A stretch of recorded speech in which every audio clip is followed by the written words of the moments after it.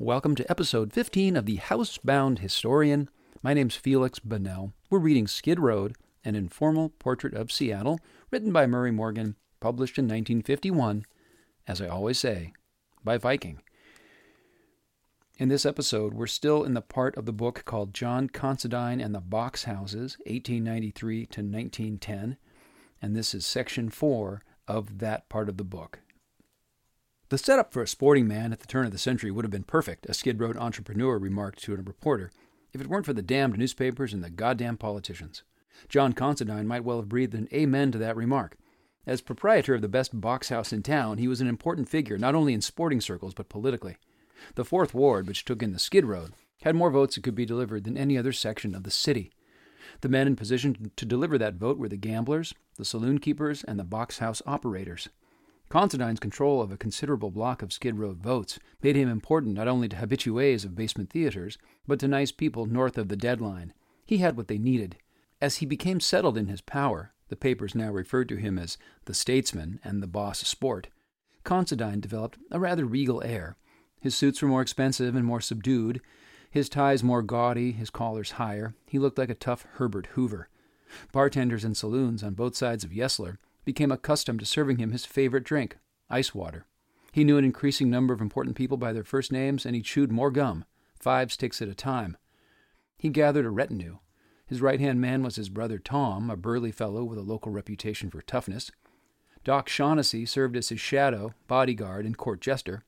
In addition to serving Considine, Doc opened a physical culture institute where he offered to, quote, remove fat fast from fighters and men under 40. For those over 40, I'll just try, unquote. His clientele was drawn from both the business and the sporting elements. Considine, too, branched out. He bought an interest in a saloon. He backed a gambling hall. He invested thoughtfully in real estate. He got rich, and he got caught in the political crossfire between 2 rival Republican papers. Politics and the press were pretty much the same thing in Seattle at the turn of the century.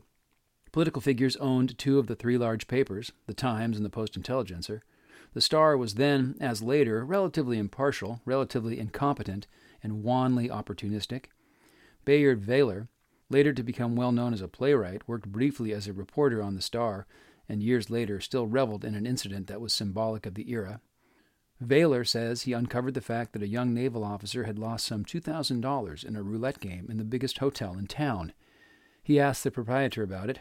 Yes, that's true, the proprietor said, but I didn't think anybody'd find out about it. He went on, I guess you're a pretty bright young man, aren't you? I've been looking for a long time for a young fellow like you. Why don't you come here and live in the hotel? It won't cost you anything. You can get a paragraph into the paper every now and again, and that'll boost the hotel along. Vaylor knew what he meant. He reported the matter indignantly to one of the editors, who was very much interested. He asked, Are you going over there to live? Did you take his offer? Vaylor told him that of course he hadn't taken the offer. The editor looked decidedly relieved. You're going to write the story, aren't you? He asked. Certainly I'm going to write the story, said Vaylor. It's a good story. The editor said he thought it was a good story, too. It didn't appear in the Star that night, though, or any other night, and the editor, who was unmarried and a lonely soul, promptly moved over to the hotel to live. Such were the ethics of Seattle journalism in the post-Klondike era. Political ethics were no better. Honest Tom Humes was mayor of Seattle, and Humes, a fine-looking character with curly gray hair and a curly gray mustache. He bore a resemblance to Mark Twain, and, according to his political opponents, sometimes thought he was Mark Twain, burned candles nightly before the image of an open town. Hume's rise to political power had been made possible by the gold rush. During the depressed days of the mid-90s, Seattle had a reformist government dominated by business leaders. The municipal politics of the day were openly partisan, and the mayors were Republican. Consequently, the men who wished to open up the town concentrated on gaining influence among the Republicans. When Frank Black, a milquetoastish hardware merchant, was elected in 1896, he found to his real surprise that the Republican machine had made certain commitments in regard to the police force that he could not, in conscience, abide.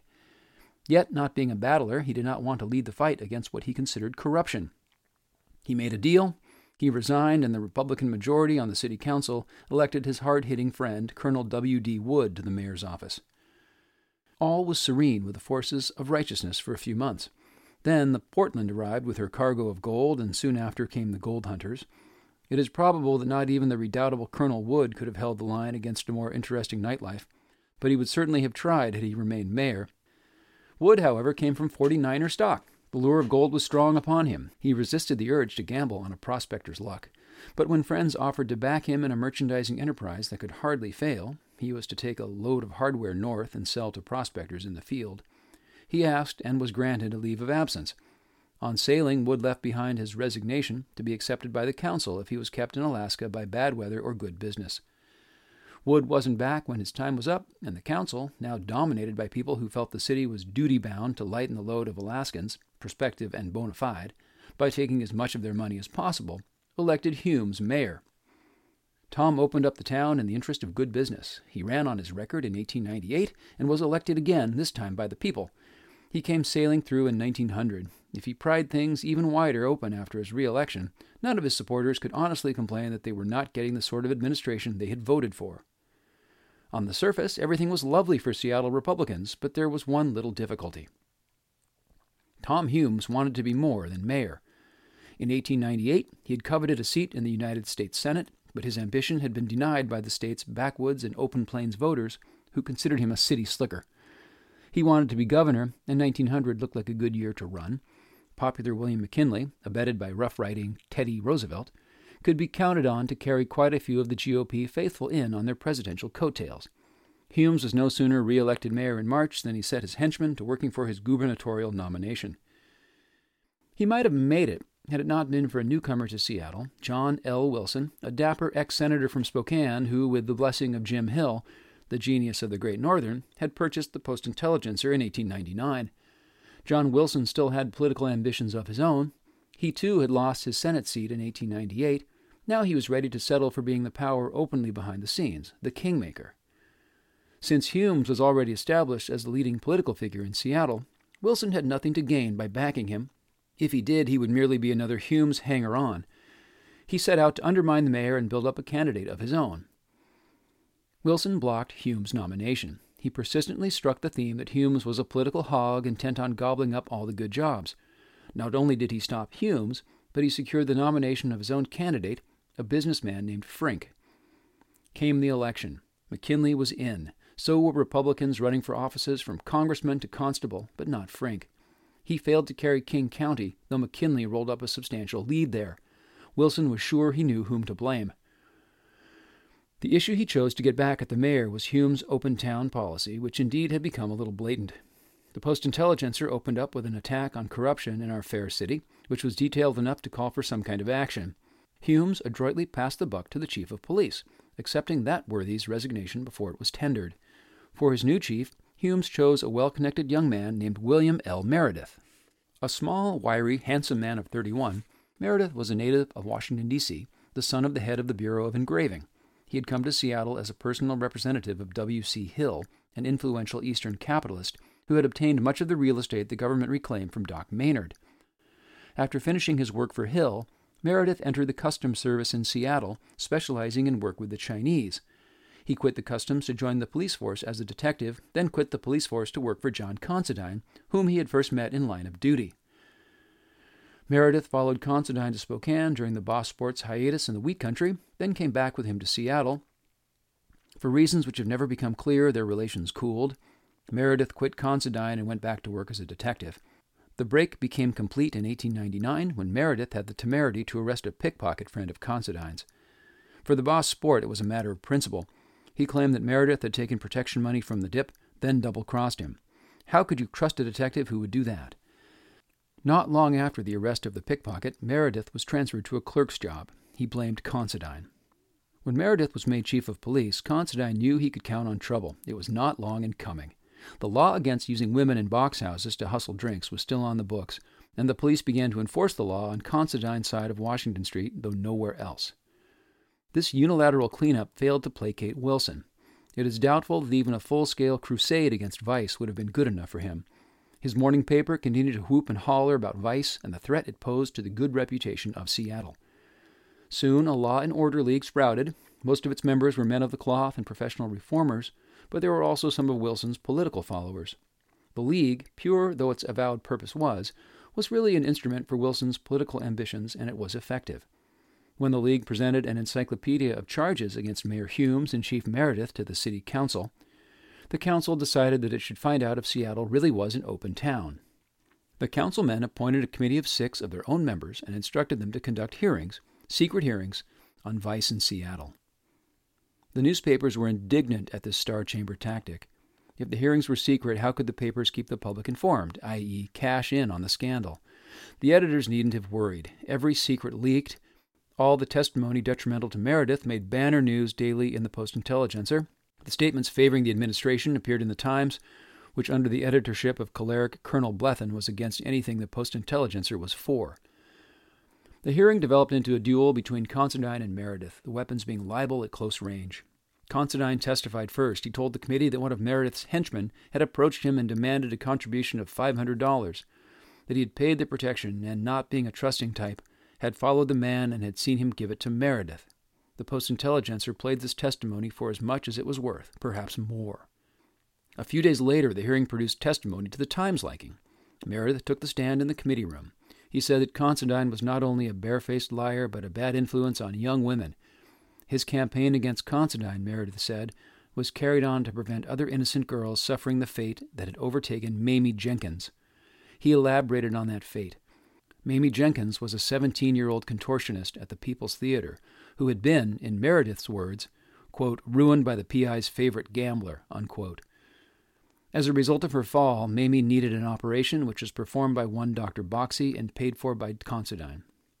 The day he told the committee this lurid slander, Meredith also moved against Considine on another front. He dispatched Captain John Peer to the People's with orders to tell Considine to stop selling drinks or be arrested for violating the box house ordinance. Peer found Considine in a box at the theater. "I haven't closed any boxes," Considine said. "It's legal to sell drinks in open boxes. I asked the city attorney and he told me to go ahead." "I know that, but the orders were given to me," Peer said. "You know how it is." "Look," Considine said, "this is a personal matter. You go back and tell that little son of a bitch that I'll run my business. If they want me for anything at the police station, they can send for me." Then he calmed down a bit and added, "Never mind, it will only be a few days before they get that shrimp anyway." The following Friday, the council reported to Mayor Humes that his chief was unfit for office. The committee's findings were that, quote, money has been paid to Meredith and Detective Wappenstein for the privilege of being permitted to conduct bunco and sure thing games in the city undisturbed, that the fact of their existence was reported to the chief by officers of the force and private individuals, that no notice of these reports was taken, that for a time the fleecing of victims in an open manner was a matter of daily and nightly occurrence, that when the victims complained to the police, they were usually told by Meredith or by Wappenstein that they had better be satisfied that they were not themselves incarcerated or detained as witnesses, that in some cases when victims insisted on some assistance from the police in recovering their money, the money was recovered without difficulty, but that the perpetrators of the robbery or bunco were never arrested, and that there seemed to exist some understanding between them and the police that they should not be molested if the money was returned. Mayor Humes looked surprised and pained. He stroked his gray mustache thoughtfully and said he would act on the matter at once. He sent word to Meredith that his resignation would be accepted. The next morning, Saturday, June 22nd, Chief Meredith told Sergeant M.T. Powers to go to a second-hand store and buy a sawed-off shotgun that they had noticed there a few days earlier. While Powers was off shopping, Meredith sat at his desk and wrote a difficult, almost incoherent letter. Honorable T.J. Humes, Mayor of Seattle. Sir, I herewith tender my resignation as Chief of Police to take effect on July 16, 1901. In doing so, I desire to enter an emphatic protest against the Star Chamber investigation of the City Council, that for your sake prompts me to do so. I was ever willing and sought a fair open American investigation. Respectfully, W.L. Meredith. Sergeant Powers returned with a gun, an ugly 12-gauge with 2 barrels. It was barely a yard long from stock to muzzle. "What are you going to do with this, Bill?" the sergeant asked. "I'm going to get my man." On Monday, John Considine visited the offices of his legal advisers, Humphreys and Boswick. They had gathered affidavits from all parties concerned with Mamie Jenkins' operation. The affidavits made Meredith out to be a scurrilous liar. Each document attested that Miss Jenkins had not been made pregnant by Considine, but had, indeed, ruptured herself while performing her widely advertised, quote, miracles of contortions, unquote, on the stage of the People's. After reading the affidavits, Considine told his lawyers to send word to Meredith that unless he wrote out an immediate confession of error and an apology and had them printed on the first page of the Times, Considine would sue him for libel. Meredith wasn't at the police station, but the lawyers found him at home that evening. They delivered Considine's message. Meredith said, "I've already lost my job. Now this. And we'll stop there. That's episode 15 of The Housebound Historian. I'm Felix Bunnell, and we're reading Skid Road, an informal portrait of Seattle, written by Murray Morgan and published by Viking in 1951. See you next time for the next episode of The Housebound Historian.